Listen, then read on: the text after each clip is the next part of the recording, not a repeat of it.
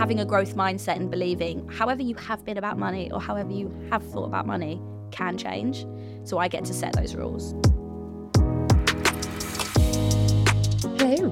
How are you doing? Welcome to episode 2 of How to Thrive. Super excited to be releasing the second episode. How's your week been? Really good. Really, really good. I have had the pleasure of doing some team training in Swindon and then today we're in London. So it's been an exciting week, back in full swing after the Christmas restorative break that I think we all needed. I hope everybody's was restorative. Powered by cheese. Powered by cheese, yes, exactly, and a little port with my cheese. So yeah, I really good week. Really enjoyed talking to a people team about human factors, starting to those light bulb moments when people go, oh, maybe I can. What it's all about. That doing more, doing less. And I love that it was the people team. Yeah, right? It wasn't veterinary professionals. It was people team. Yeah, veterinary So organisation, but the people team, including everybody. That's the thing, isn't it? Right? Bring everybody for the journey. Don't expect people to play catch up. Everybody deserves to have the tools to thrive. Yeah. So Amazing. Well, I am floating on cloud nine because this week, obviously, we have released not just the podcast, episode 1 of the podcast, but How to Thrive has gone live. Ooh, rhymes. So yeah, tickets now available, which is going to be awesome. And 3 days. Yeah, 3 days. Tell us about that. Home. So we've got Junior Day, which is about for those who kind of those resilient skills, I suppose, that we talk about a lot. So we'll be talking about communication, connection, resilience 101, priority management. We've got some breath work in there. Day 2 is for the mid-level. So that point when you are thinking, where do I go next? You're starting to develop your own management style. And you're also kind of thinking and planning ahead for your career. And then the 3rd day is Senior Day, where we're really, really going to drill down into the skills the human skills that lawyers of the future are going to need. So what skills do we need to work most efficiently and most effectively alongside tech and AI? I've been speaking to some amazing speakers this week. So so the agenda is going to be released in the next maybe 7 to 10 days. And it's going to be... wait. It's looking really exciting, isn't it? And actually our first guest on the podcast is Laura Ann, and she, Laura Ann Moore, who's a money mindset coach. And she is speaking on the Resilience Day about financial wellbeing, which I'm hugely excited about. Yeah. And it was a great conversation with her, which I'm super excited to share with everybody. So do keep listening. Listen to our conversation with Laura, and then join us at the end. Helen and I kind of take away our learnings from it and distill it down to the legal and veterinary professions. Can't wait. Yeah. Enjoy. We are so excited today to welcome our guest, Laura, to these beautiful surroundings. A huge shout out to the wonderful team at Travers Smith who are hosting us. We were really keen to do as much of this in person as possible, and that simply wouldn't have been possible without the support of the team here. So on behalf of us all, thank you very much, Travers Smith. Laura, welcome. I'm so excited that you're here. You are exactly the sort of person that I wish that I had known actually all through my life, because I feel like it would have been so empowering to kind of have all the knowledge that you now have. One of the things that we talk about a lot when we're delivering resilience workshops to kind of junior lawyers is about, we talk about 6 pillars of resilience, and one of them is financial well-being. And it's something that I still feel pretty clueless about, but I know that it's really important and how much it would have helped me. So I'm really looking forward to kind of deep diving into that and the importance that has for us. But before we start any of that, let's get to know you. Let's know kind of your journey and what brought you to be here today. Brought me to where I'm at, the Metropolitan, no joke. So thank you for having me. I'm really excited. So if I rewind a little bit to sort of childhood, I was raised in a family where we didn't have a lot of money, working class family. Mum and dad both had full-time jobs. I've got 3 brothers and sisters. When the last one came along, the holidays abroad stopped. So it's your fault. But I really saw firsthand the stress that money or lack of can bring in a family and an environment. And, you know, I have really strong memories from being younger of things happening with money where I was like, oh, I don't know if this is like, is this normal? Is this not normal? But I'm really aware that my parents are very stressed. And then when I was 18, done my A-levels, you know, I'd gone through school, I decided I didn't want to go to university. I wanted to be an actress. So I was like, I'm going to go to drama school. Now, at the time, drama school, so this was like 10 years ago, drama school was £15,000 per year and you couldn't get a loan for it. So now you can do it through university, you get a student loan. But at the time, it was like, cough up the money.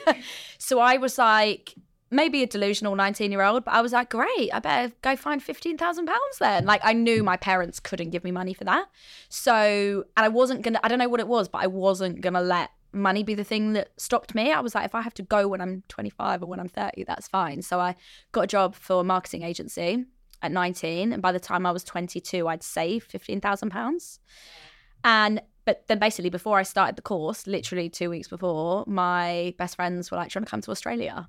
And I was like, that sounds pretty fun.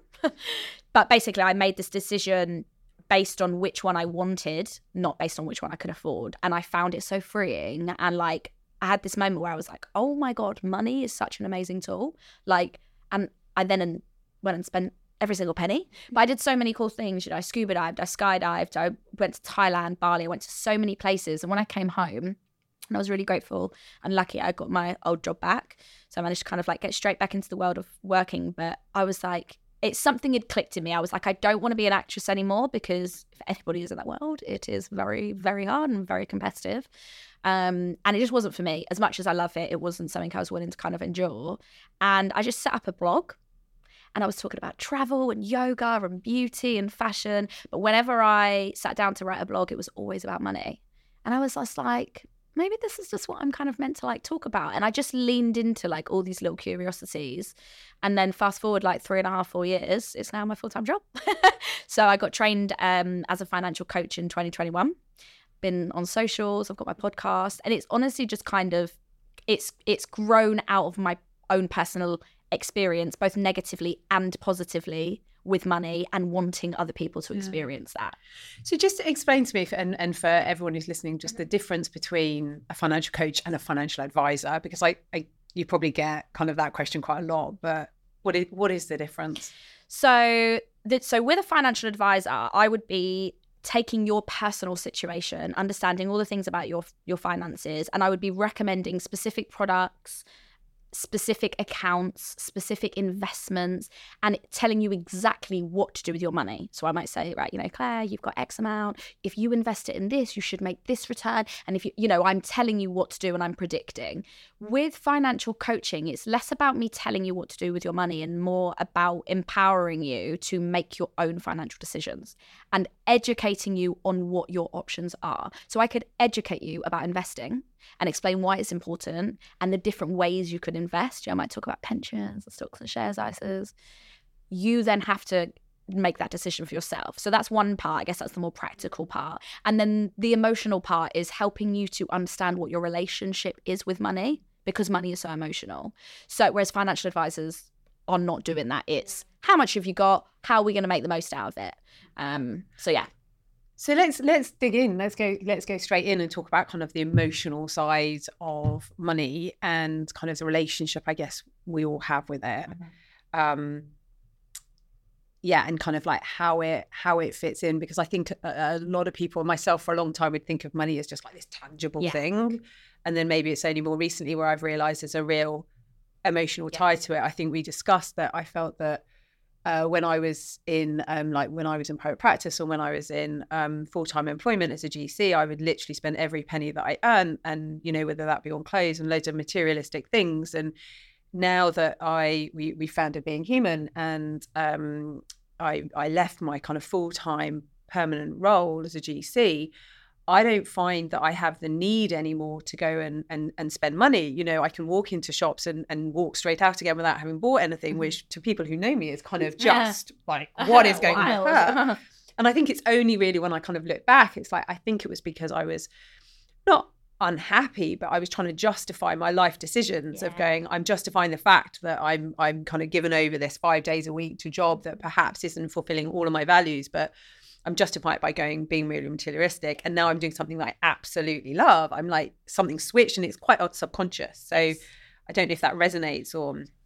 Yeah, I mean, I think so. The thing I always say is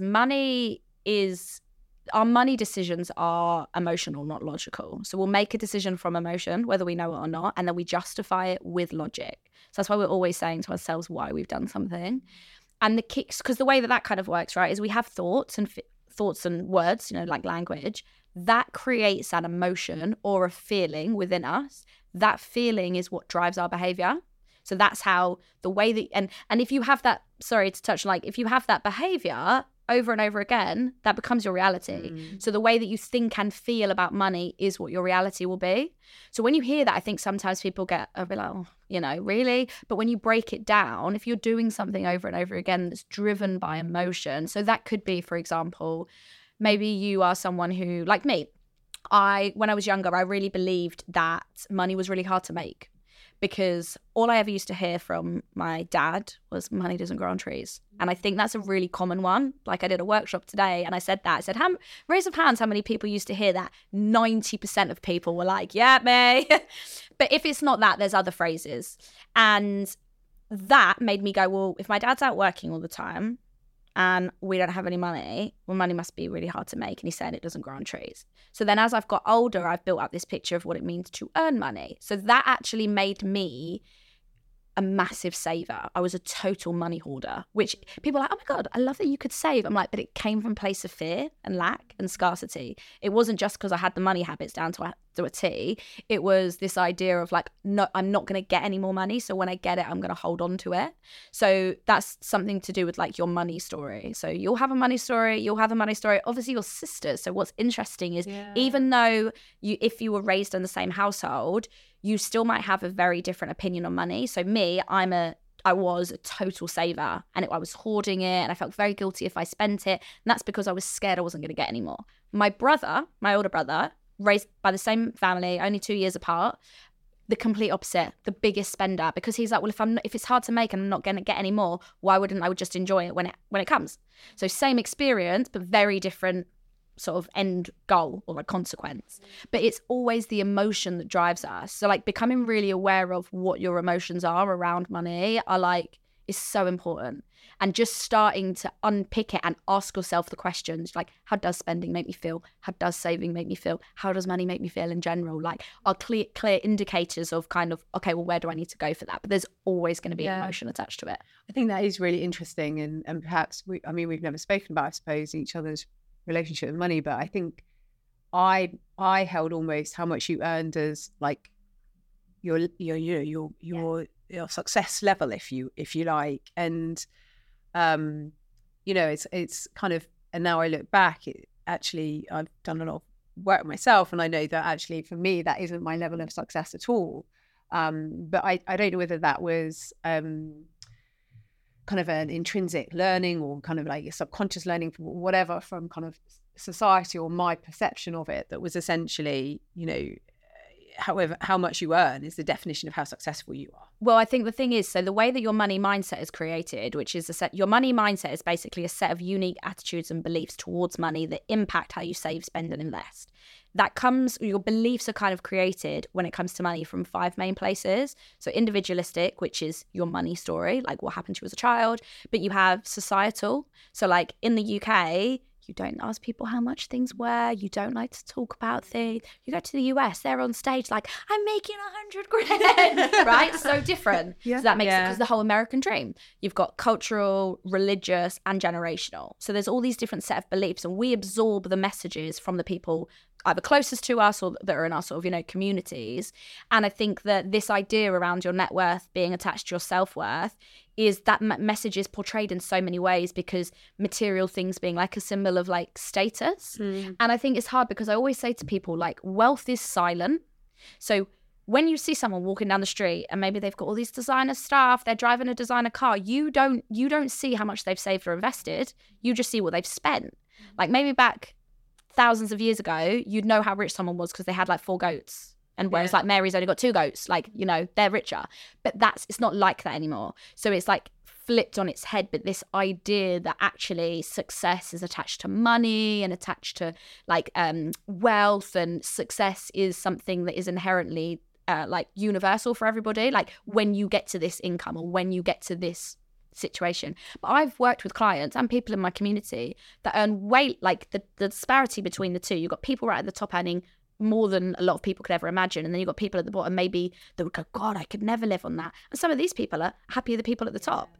And financial well-being and your relationship with money, you're not happier the more money you have. It's the way you feel about it, it's what you do with it, it's all of those things. And I think that's what I'm trying to change in the world.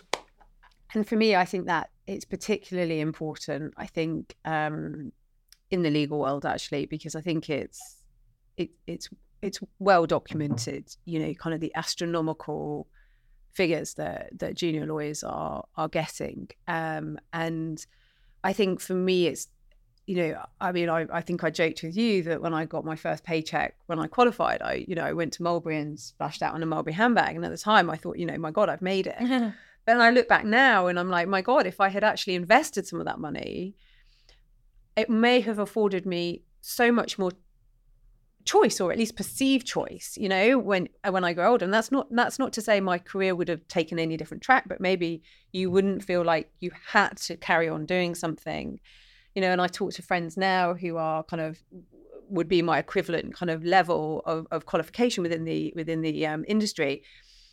And then they're not happy, or at least they're not perceiving themselves to be happy. But ultimately the message is I can't get out. Yeah. You know, I've got the mortgage, my kids are in like expensive school, I like my nice holidays, or, you know, all of these things. And it's like my lifestyle now means I'm trapped.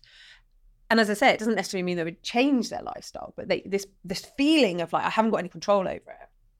And I think that can have a really negative impact on your well-being and all the rest of it. Yeah. Well, I did a piece of research like 2 years, maybe it's 2020. Who knows? All the time has rolled into one. A couple of years ago, around the connection between money and mental health. Now, there is loads of like stats out there and stuff, but I was involved in this piece where we were asking specifically my followers and other financial influencer followers, so as people in our communities, and the link between money or financial literacy as well with mental health. So financial anxiety, the connection is wild. It's so interlinked. And I always say it isn't how much you have, it's what you're doing with what you have and the way in which you're creating financial security for yourself. And the irony is as well, is I have a client, the opposite end, who she had a large sum of money saved in cash. And I said, you know, what does money mean to you? Like, what do you want it for? And she was like, security and like safety. I was like, okay, how do you feel that way now? She was like, no, like I'm really worried, did a, you know, list of things. She wasn't sleeping, she was really overwhelmed. And yet she had this money that was there for this specifically. And because she didn't know what her like enoughness number was, people always go, I just want enough. What does that look like? But she also wasn't viewing the money that she had as giving her safety. So again, it just proves it's the perception as opposed to the actual situation. You have to really ask yourself and like challenge your thoughts, challenge your beliefs. And simply having like an emergency fund, money and investments, and not just having spent it all, it buys you a peace of mind. Like it fully gives you something that nothing else can really give you. Even if you're happy in your career and your lifestyle and you want to stay in this job until the day you die, knowing that you have money that you can fall back on or that can just be there to support you in case of either emergencies, but just life, literally money gives you options. And I suppose one of the things kind of I think was interesting is like we often talk about amongst ourselves about the difference between people who have careers which they're really driven by passion, and kind of those careers which, you know, I'm sure there are a huge number of people out there who are passionate about marking up a document in red ink. But, maybe not.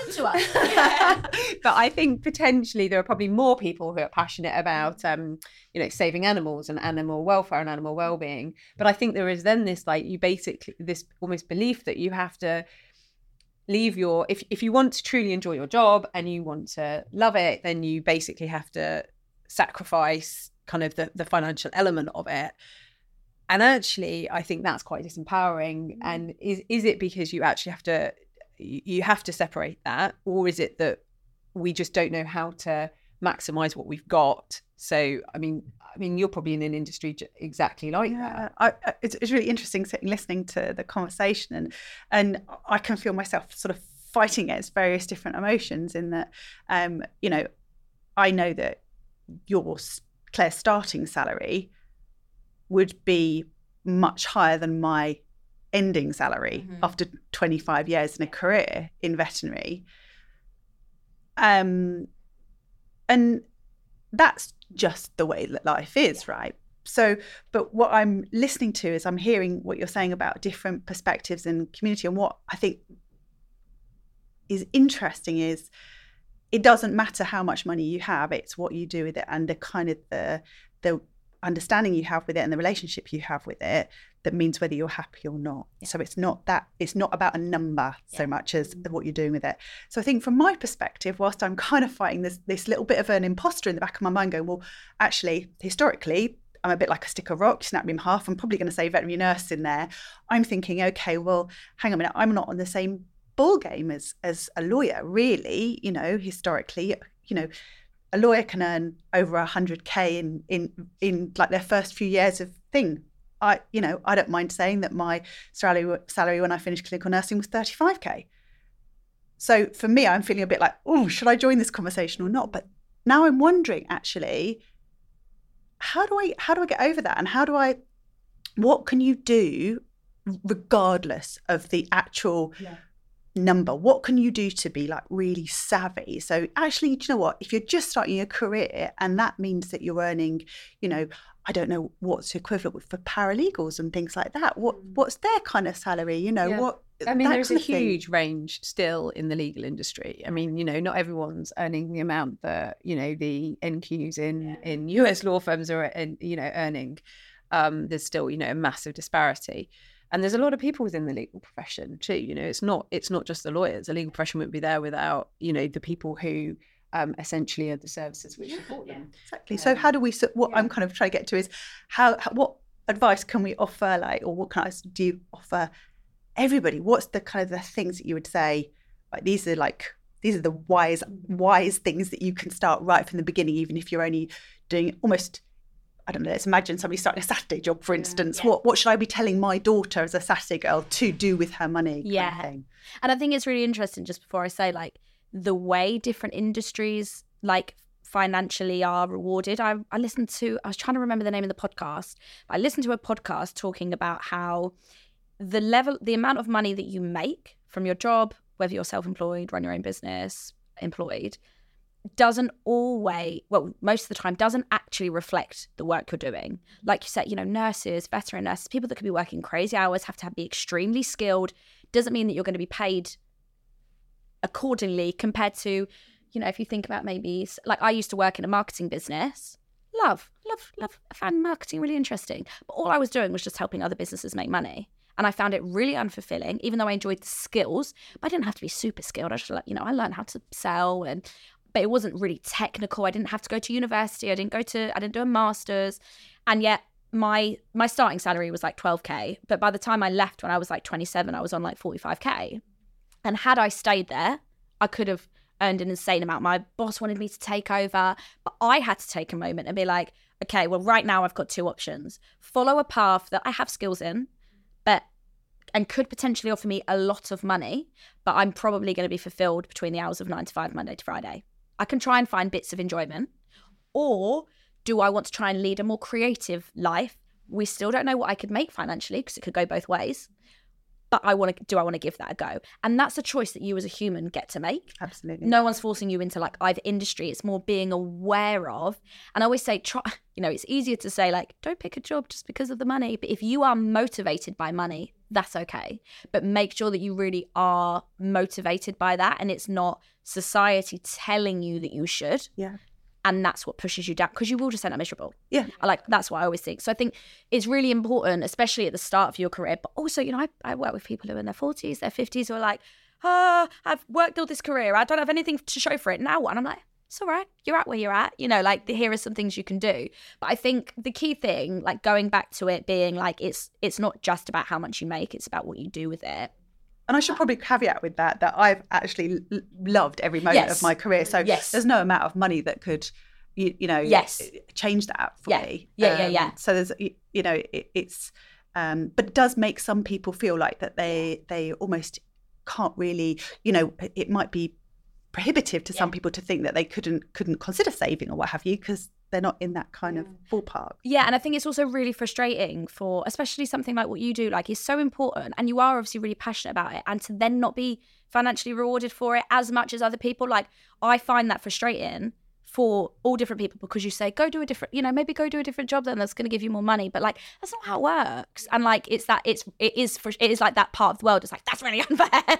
And you could spend your life like campaigning for the raises. But and I think, so first off, as I always say, like, do not attach your net worth to your self-worth. Like, really try to find some detachment.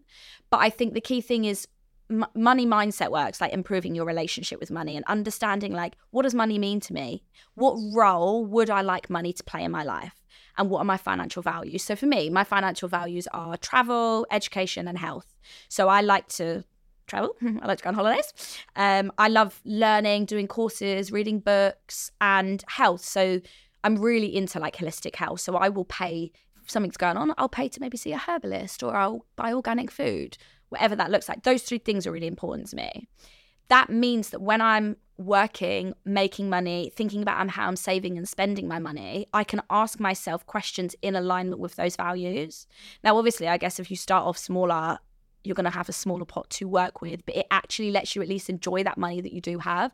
And I think part of the hard thing around this is like the comparison trap, especially with social media nowadays. No matter, even if you have loads of money or not as much money, you go on social media and you see like people doing the funnest stuff all the time, every day, ever. And you're like, oh, why am I not doing that? Even if you've actually been quite happy. But I think on like a practical level, it's like really important from the start of your career to learn like delayed gratification of even putting away like 5% of what you earn. Because I think probably the biggest theme that I've seen out of people when I chat to them is this frustration around, I've been in the workforce for X amount of years and I don't have much to show for it. So whether you have a 10K starting salary or 100K starting salary, if you can put away the tiniest thing, it gives you that sense, it builds confidence in yourself and your own financial habits, because you no longer say, I'm a spender, you identify with like, oh, I'm a saver. Then you can obviously make decisions with that money. But I always think putting something aside is so important, because it's like a little nest egg, and it makes you feel more, there's like an actual like chemical and hormonal release that's happening when you're doing something that you've set out to do and is working. But I think also defining your own goals as well is really important. So like, what do you actually want from your life? So I've got some friends who they're not interested in traveling. They want to stay in the hometown. They want to buy a house with a partner, have some kids, etc. Then I've got some friends who like, I want to set up my own business and travel the world. And like, neither is right or wrong, but it's like, what thing lights me up? And how can I make sure that I get there? Is it that I need to maybe learn to invest from a younger age? Is it that I actually maybe do need to get a side hustle and like because when I saved that 15 grand when I was 19, I had my full-time job, but I did loads of other random stuff on the side. I used to do like medical role play, where you had to play as a patient, and I'd go in and like doctors would do like exams for me, and I'd get a couple of £100, and anything I made I would put away. It's so much easier to actually save when you have an emotional reason and motivation behind it.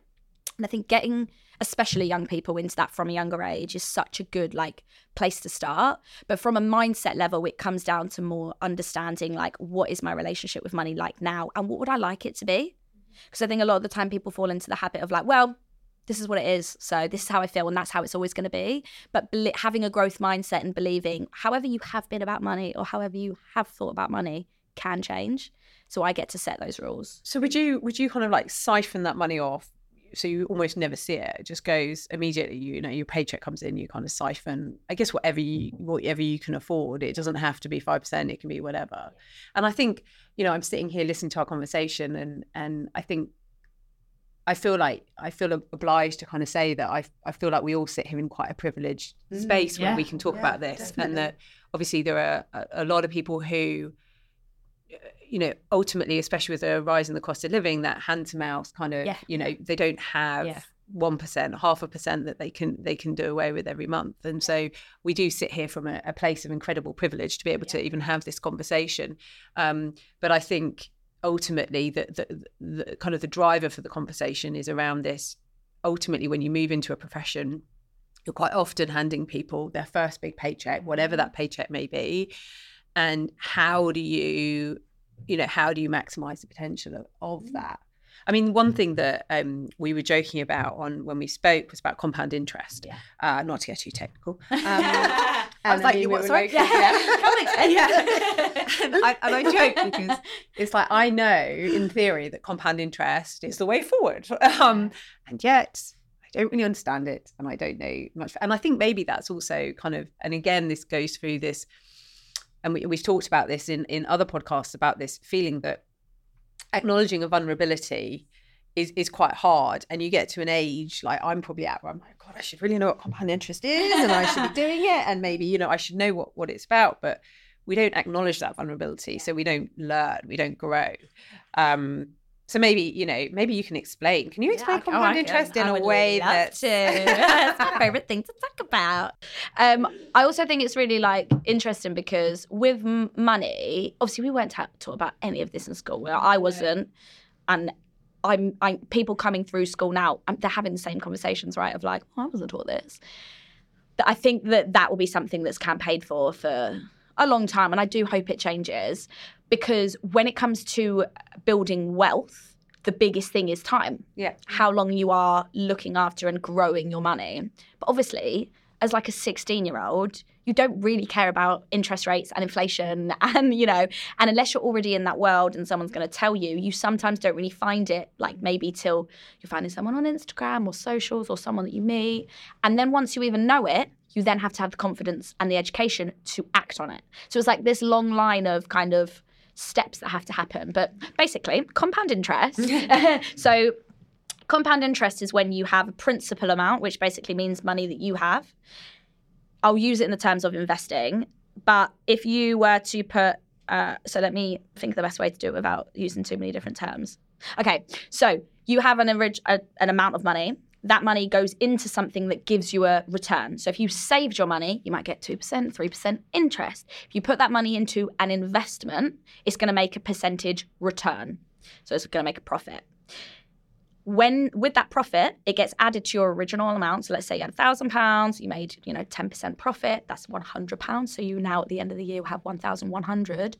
That rolls over to the next year, and you make interest on the whole amount. So you make interest on the principal amount and the interest. So then you have extra continued, the process continues. But what happens is it's essentially interest on interest. So it's like money making money, basically. It's money making money. It's free money in my eyes. Yes. And the powerful thing about it is that after a long period of time, that interest, it helps your money grow exponentially. So if you looked at it on a chart of time and amount, there's going to be a bell-shaped curve in the graph, because after a certain amount of time, the amount you're making on interest gets bigger than how much you have originally put in and or are adding to it. And this is why investing is so important. And I always say, this is one thing I love talking about with people, is if you are in the workplace and if you have a workplace pension, you already are an investor. Yeah, because your pension is being invested for you. So you don't get told that. So learning how to invest from a young age is really, really, really powerful. So I guess the question is, how do you learn how to invest? For me, it feels like, I feel totally and utterly clueless. It feels really complicated. It feels like something that I don't have the skill set to do, and I wouldn't know where to start, and it's all kind of shrouded in mystery and these terms that I don't understand. And where do you start? So that's I think what I find the most frustrating, right? There's the three main misconceptions around investing is that you have to be rich to start, it's like gambling, and that it's complicated. Now with the complicated one, especially for women, we've been left out of the financial conversation for years, because the first ever stock exchange was opened in the 1600s. And when were we first allowed our own bank accounts? 1975. That's nearly 400 years that we've been left out of the conversation. So investing started ages ago. Of course we don't feel confident in it because we haven't had people that look like us. We haven't had any role models. And there isn't a language to it. And maybe it's a conspiracy theory, but I honestly think that they've made this language so that it makes it complicated for a lot of people to not get involved. Because when you understand the language, like when I first learned about investing, I went on a date and I was like, yeah, I've got £20,000 sat in a bank account. I was obviously showing off. But I was really proud of it. And this guy was like, oh, do you know by having your money sat in cash, like, you know, in an easy access account, you're losing money? It's probably the first point I actually listened during that day. And I was like, whatever do you mean? But he explained the concept of like inflation and how if the cost of goods and services are going up every year, that means the buying power of your money is reducing. So I was like, I need to learn about investing. So I put something out on Instagram. I found a piece of research from Fidelity on women and money, and it was talking about investing, why less women invest, etc. And there was a guy who's a wealth manager, and he just reached out and said, I agree. The language is confusing and I would love to help. We went for a beer. He explained it all to me. And I was just like, why don't more people know about this? I was so infuriated by it. But from that point, it still took me a year of learning, researching, educating before I made my first investment. And it's that classic thing of women feel like they need to know like 110% of everything before they even get started. And, you know, this was a couple of years ago, so I think there was sort of less literature out there. But that's one thing that I've started talking about and I'm really passionate about. And I talk about it on my podcast. I talk about it on my socials because really it's just, it's putting like votes in the box of like confidence. The more you learn, and there is an element of where you have to start taking action because of like, at some point you've got to do something. But yeah, I'm very passionate about it. And if you do want to learn, come to my Instagram or listen to my podcast. Yeah, absolutely. I mean, like, yeah, and I think I probably need to do that, to be fair. Because I think I feel like still quite held back by it, you know, like by not understanding it. And I, you know, ultimately is that control piece again. I mean, it's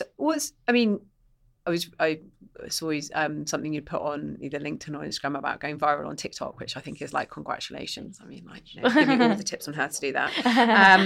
When I finally worked out how to use TikTok, that is. How to open it. But I mean, obviously you're really tapped into kind of Gen Z and kind of what matters to them. And we read a lot now that actually money there is a grounding level of importance naturally because we all need to eat and we all need to live and all this kind of stuff. But for Gen Z, it you know, that is a lot less important than general alignment to your values and purpose and all that kind of thing. Is that what you're seeing as well? Yeah, I guess the thing about like the current climate is like sometimes I literally have to stop reading the news because I can't take in any more like negativity, especially when it comes to like the financial world. And if you don't fully understand it as well, it just makes you be like, this isn't for me. I'm not in a position to kind of like pay attention to it. And if you are just starting out in your career or you don't have as much money, like it can just feel like all too much. And I think there is this balance of definitely younger people are starting to really understand that thing of like, well, money isn't everything. Like Gen Zs love the experiences. Like I'm on the cusp. I am a millennial, but I'm sometimes I act like a Gen Z. Gen Z, don't know which one it is. But this idea of like voting with your money and using it like to create an impact. But then there's also that thing of what that can turn into is like not caring about money and being like, well, I don't want to make money. I don't want, and it's split because you've got like the people that are making a lot of money online, you know, like tens of thousands a month because they've hacked figuring out how to make money on socials and they're laughing, but they don't know what to do with the money. And then you have the other side where it's kind of like the rejection of capitalism and people being really, you know, waking up to that and being like, well, I don't want to do that. So it's like kind of a mix. And I think I always say to people, like, money doesn't have to be this like practical, boring, like stuffy thing that you don't need to pay attention to. There's actually a lot of power with money. And if you can have a good relationship with it, it's going to just amplify more of who you are. So if you're a good person and you're really generous, the more money that you have and the better you are with your money, the more you can give to charities that you care about or to friends and family, or you can shop from independently owned businesses. Like you can vote with that. That doesn't mean you have to go after more money, but it's okay to invite more money in and to like hold on to more money if that allows that kind of like financial security, allows you with your values. But I think that there's always going to be a baseline of like your necessities being covered, like food, shelter, all of those, electricity. And like, I can't remember who did this piece of research, but it compared like level of income versus happiness levels. And it plateaus at a certain point. I think it's like 70 grand. Now, we all have to, I think we all take into account, right? Money can buy happiness in the way of, it can buy you things that you really care about, but it's not the answer to happiness. And it's more like, I'm just more passionate about helping people understand that so they can make their own decisions around it. Like there isn't, it's a bit like the difference between spirituality and religion. I think in religions, there's a lot of right and wrong. Like, this is our God, this is the way we do things, whereas with spirituality, it's like, you can do what you want, but it's all about love and kindness and connection. That's kind of the difference. There's not a right, it doesn't matter if you have more or less money, if you do this or that, but it's what you're doing with what you have and how that makes you feel. Yeah. But because there's still that connection as being like spoken about, or it's getting people to actually understand that. But I definitely think there is a difference in the way that younger people are viewing it.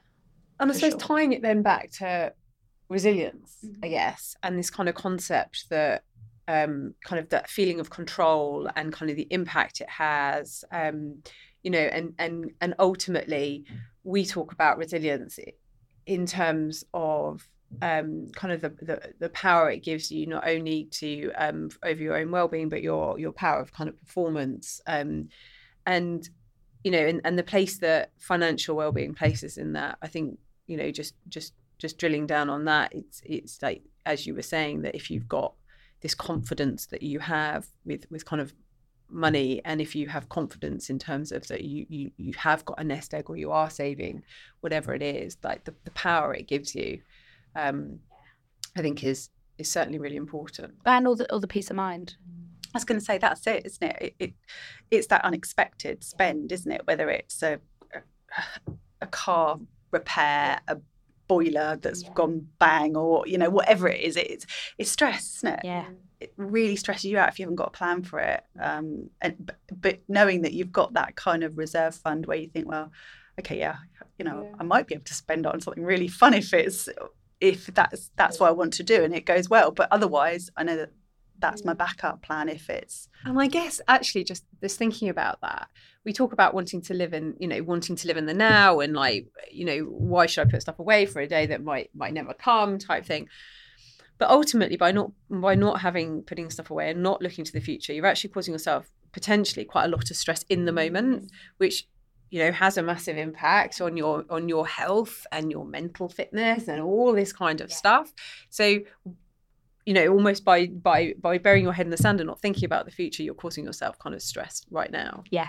And which on the flip side, if you just make a little effort to work through the emotional side of things, and like I say, do practically, you could automate it, and you put a little bit away every month, by buying yourself that peace of mind, it allows you to show up at work, in your life, in your social circles, in a more calm state, and you're actually less likely to spend more money because you're not being emotionally triggered. And there's loads of chemical releases going on when we spend money. So like when you shop online, you also get a massive dopamine rush because it's like 3 to 5 working days. You know what I mean? You're like, yeah. But then a lot of the time, by the time the items come or whatever, it gets slung to the back of the wardrobe, or, you know, massive chemical release. It's like, where else am I getting my dopamine? And you don't have to think like that, but it's what is bringing me joy basically in life that doesn't always involve me spending money. And I always say to people, once you understand your emotional triggers, you can start to find ways to enjoy your life that don't always involve spending money, which allows you to put more money away to do things that are probably bigger that you always want to do. So, you know, and it's not about like saving the pennies to count the pounds, because I'm a big believer in sort of creating wealth and maximizing and growing your money, not just like cutting back. But how you manage £10 is how you're going to manage 10,000. So if you can get those financial habits good on a lower salary, and by the time you make more salary, you at least have the habits there good to go, and you'll actually get to enjoy that money. Because otherwise what happens is you just inflate your lifestyle to your bigger salary. You feel no more secure, you feel no more safe, you feel no more well-being. If anything, you feel worse, because it's like, I've got huge bills, and if anything happens, I don't have the money to pay for it. So it's just creating that, like, it's just creating that foundation for yourself before you kind of like pepper the other stuff on top. Wow.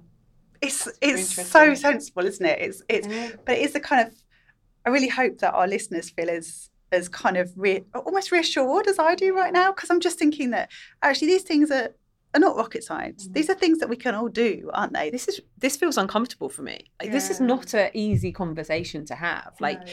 and I know that is kind of, societal and probably historical. Like, we don't talk about money freely, and so when we sit here talking about it, it does make me feel quite kind of, I don't know, like I'm uncomfortable. Yeah. But I think we need to talk about it more because it is a massive impact on our well-being, really. And so I think it is really important. Yeah, I think talking about it I've probably noticed the biggest change in my friendship circle, and obviously because of what I do, it kind of makes it easier because I'm like, everybody, let's sit down and talk about money. But it's allowed my close friends to, let's say we're going on a girly holiday. I can't afford that. Do you mind if we have this budget? Yeah, sure. Whereas what happens a lot of the time, everyone stays quiet. No one knows what anyone earns. No one knows how much anyone can afford what, Oh, yeah, let's go here. Yeah. You don't want to be the one to say no. You never can turn around and say, do you mind just coming to mine? I don't have much money at the minute. Or my priorities are in saving at the moment, so I'm just not spending as much. Do you mind, I'll host. Talking about money creates that space for you to make decisions about your money, because you're not just making the decision for you, but you then have to play that decision out in life for other people to see. And if you're not fully confident in it, the not talking about it part only makes it worse. That's what keeps us quiet, it keeps us shamed, and it causes more stress. So definitely, I love it when I started talking to my partner or my friends, and I'm like, yeah, everybody talk about it. That's it. So we just need to be able, it's another thing where we raise awareness and make it easier to talk about it, make it normal. Yeah. I mean, you should be able to say to your mates, I can't afford that, or can we do something different? But you're right, it's not always easy to do, is it? Yeah, and even let's take the example, right? We all go out for dinner. Let's just say you go to a fancy restaurant, you're like, I'll just get a main. Yeah. Everybody on the table has starters, mains, desserts, and wine.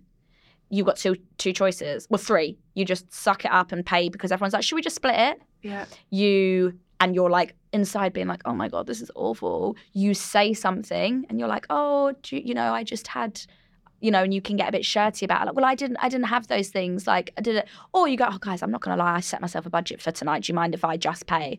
And funnily enough, the one that is hardest is the last one because there's so much shame attached. I was going to say, it's driving people into shame, isn't it? That belief that, because they can't step up and be equal in that way, they somehow are not equal. Equal, yeah. And then it drives, and as you were saying, then it falls you back into maybe this kind of slightly aggressive approach, and then you kind of, we get into the conversation. Put into a threat state, aren't we? Exactly. Yeah. And it's also interconnected because you take that, okay, well, maybe let's say you had to put it on a credit card. It was 3 times the amount that you could afford.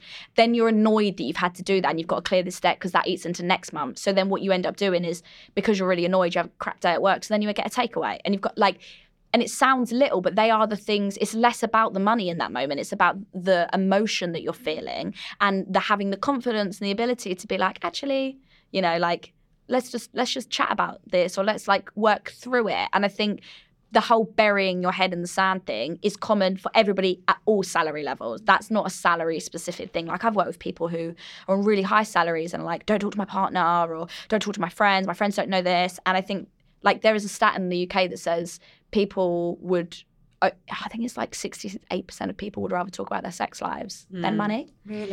And it's just fascinating because that's so private and intimate. And yet people are like, yeah, sign me up. I want to talk about that. Do not ask me my salary, but I will tell you what I do in bed. It's wild because it's, even though the conversation around mental health is still getting so much more spoken about, and I love that, money's still catching up. Yeah. And I think it will get there, but it's taking time. So we ask all of our guests on the podcast to kind of end with what their 3 top tips for thriving are, and they can be, related to the conversation, or they can be left field, or kind of whatever your top tips are for thriving. So Laura. Okay. Now normally I would be like, here are my 3 financial top tips. Can I give 3 financial ones and 3 life ones? Go for it. Yeah. Okay, so 3 financial ones are work on your money mindset. So always look and just become aware of what your money mindset is, because when you become aware of it, you can make a change. Pay yourself first. So saving at the start of the month, not at the end, because you will never have anything left. And the last one is learn how to invest, because you want to grow your money. So they're my 3 financial ways to thrive. Personally, number 1 is getting out in the sun. I know it sounds so basic, but it makes me so happy. Whether it's literally just popping out into my garden or I'm on holiday, like this being outside or should I say outside in nature, being around trees, being around the green, it just makes me so happy. Number 2 is having a routine, a morning routine. I think especially if you run your own business or you're a self-employed or you're just, in and out of an office, having a way to start your day where you go through a set of steps, whether it's 1 step or 5 steps, sets me up for the day. And the last one is laughter really is the medicine for the soul. So just laugh as much as you can. Go to a laughing workshop if you want. Or just find some really funny friends. Oh, I love that. Fabulous. So, I mean, I feel like I've learned a lot and I need to go away and like compress it. And then I feel like I've got a lot of takeaways personally from that session. I feel like I'm going to have to, first off, download TikTok for the first time, just so I can follow you. Then I'm going to have to tell my daughter to start to follow you, because she won't take advice from me, obviously, but for you, she will.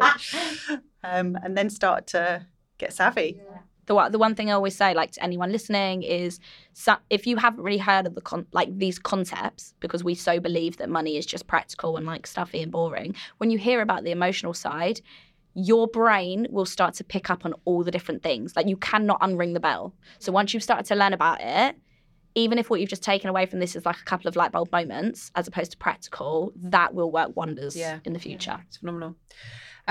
So thank you so much. Thank you for coming on. So if you want to find out more about Laura and the amazing work she does and about how accessible you make it, because I think that is a huge kind of thing, is just like talking to you is like talking to a mate, and that's phenomenal. You can check her out at mindmoneysoul.co.uk. You can also go to thrivelegal.co.uk and we'll link to Laura and the amazing work she does on there in the directory. So thank you so much for coming on board and educating us all and empowering us all. We really appreciate it. Thank you for having me. Thank you. Wow, Laura. So, I mean, I knew she wouldn't, but completely didn't disappoint. Like the amount of energy and passion she has for what she talks about and her expertise is just, it's actually really catching. Yeah.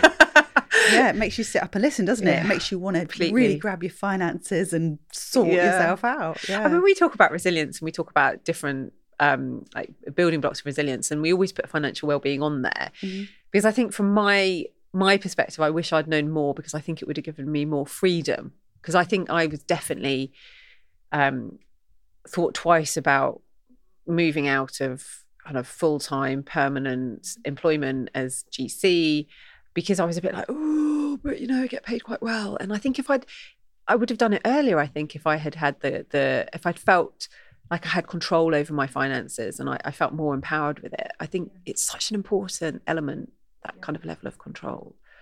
But also really uncomfortable topic. Oh yeah, so much.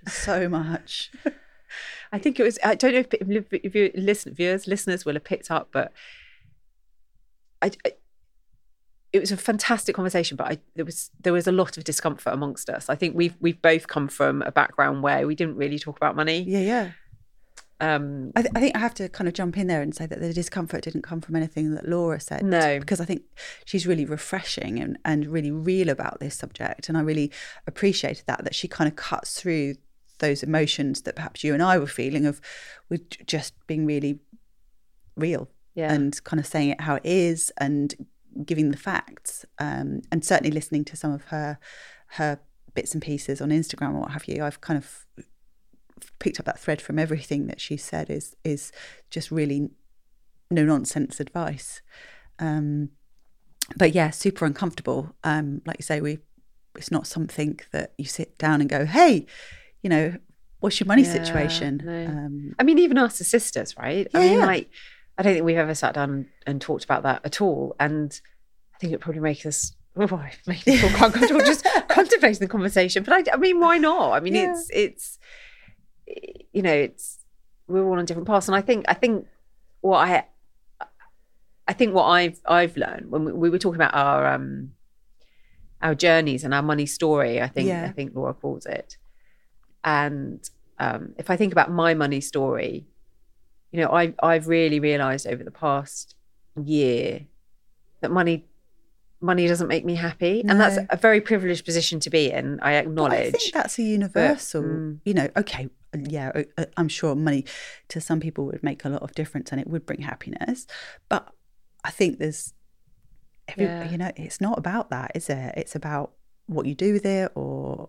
Exactly. You know, I think it really made me kind of sit up and really think about, am I doing the right thing with my money now? What can I learn? This is another massive piece of the jigsaw for me, of like, actually, what don't I know about this? And I don't know anything. No. I have no clue. And then I think about potentially lots of people out there who this is simply, you know, a completely unknown world. And, you know, if there's small things that we can do to try and secure a better old age or something, then why would we not do it? And I think the thing that I remember thinking when she was speaking was that I find the disempowerment I feel about money, because I don't feel like I understand it. I don't understand about investing. I don't understand about interest rates and returns, and how that manifests itself in me is kind of frustration, and it can be, you know, almost anger a little bit, because I feel triggered by it. I feel like I don't understand, and then I get defensive, and that just eats away at, actually it goes to the heart of what we say, you know, it eats away at my efficiency and my productivity and overall my anxiety and stress levels. So empowering yourself with knowledge, I think is incredibly helpful. And I think, as Laura pointed out, like it doesn't have to be this really boring, you know, black and white accountant chat. Laura brings so much personality and is so engaging. You want to learn from her and you want to know more. And you wouldn't, I think she opens the door to asking as well. I just want to kind of circle back a tiny bit to what you were saying about the emotions you feel because you don't kind of understand it. And it kind of was making me think about ego states and transactional analysis, and this kind of idea that as adults, we hope to stay in the adult ego state. It's interesting that money kind of acts as a parent state, and can be quite controlling. And because it controls us, it can then push us either into rebellious child or submissive child. And kind of when you were saying about, I was kind of hearing this kind of slightly rebellious child of right, well, I'll do what I want with my money and I'll go and spend it as I wish and nobody's going to tell me. It's so emotive, isn't it? How money can kind of push your buttons and change you out of kind of rational, reasonable, sensible adult to, you know, quite, you know, either submission of being scared and afraid, or, you know, rebellious and angry and all of those kind of things. So it's so divisive, and it's again something about, you know, communication, and you know that is a huge contributing factor to every kind of error is communication across different professions. But because we can't talk about it, how many errors do we make? And I'm not talking about like safety errors or what have you, but how many errors do we make in like going out for dinner? Where do you want to go? You know, actually, are we listening to other people and what they can afford? Or are we, you know, what are our drivers for, and how can we actually talk about that and say, you know, is it a question that you can kind of add to the conversation is, what's your budget for this? You know, how much do you want to spend? Or, you know, are we going large tonight, or do we need to keep it quiet? What's the boundaries of it, and how do we normalise kind of talking about them? I just thought it was so thought-provoking, the whole thing. I do wonder sometimes, from what you were saying, it's almost shame in myself that I don't want to be the one who's like, I can't go afford to go out for dinner this month with you guys, or I can't afford to go there. But why is that? Like, that's just, exactly. I mean, there's nothing wrong with that. It's almost like poker, isn't it? Or something like that. It's like if you show your hand, then you're showing your weakness or something. But it's not got to be like that, has it? I think shouldn't define weakness and strength, really. Exactly. I mean, I think maybe the world would say otherwise. Yeah. But I really like the fact that Laura kind of enabled us to have a bit more of a different viewpoint on it. Yeah.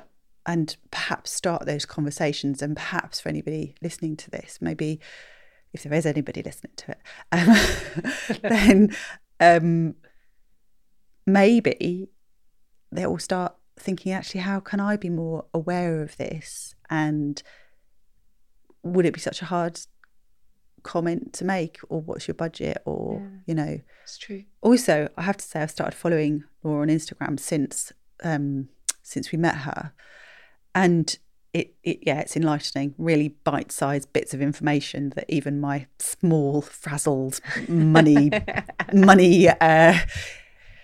I don't know, ignorant brain can digest. So I think, you know, I think we said when we were chatting to her, you know, encouraging people just to listen and kind of let it come in passively as well and start there. And also, I suppose it all goes back to this whole thing we talk about every week. It all comes back to curiosity. Yeah. Because exactly. again, like, ask the questions, find out how to do it. Yeah. But yeah, great episode. Really gave us a huge amount to think about. And I love that she gave us the 3, like from a money mindset point of view, 3 thriving tips for money mindset and 3 personal thriving tips. I really loved that. So yeah.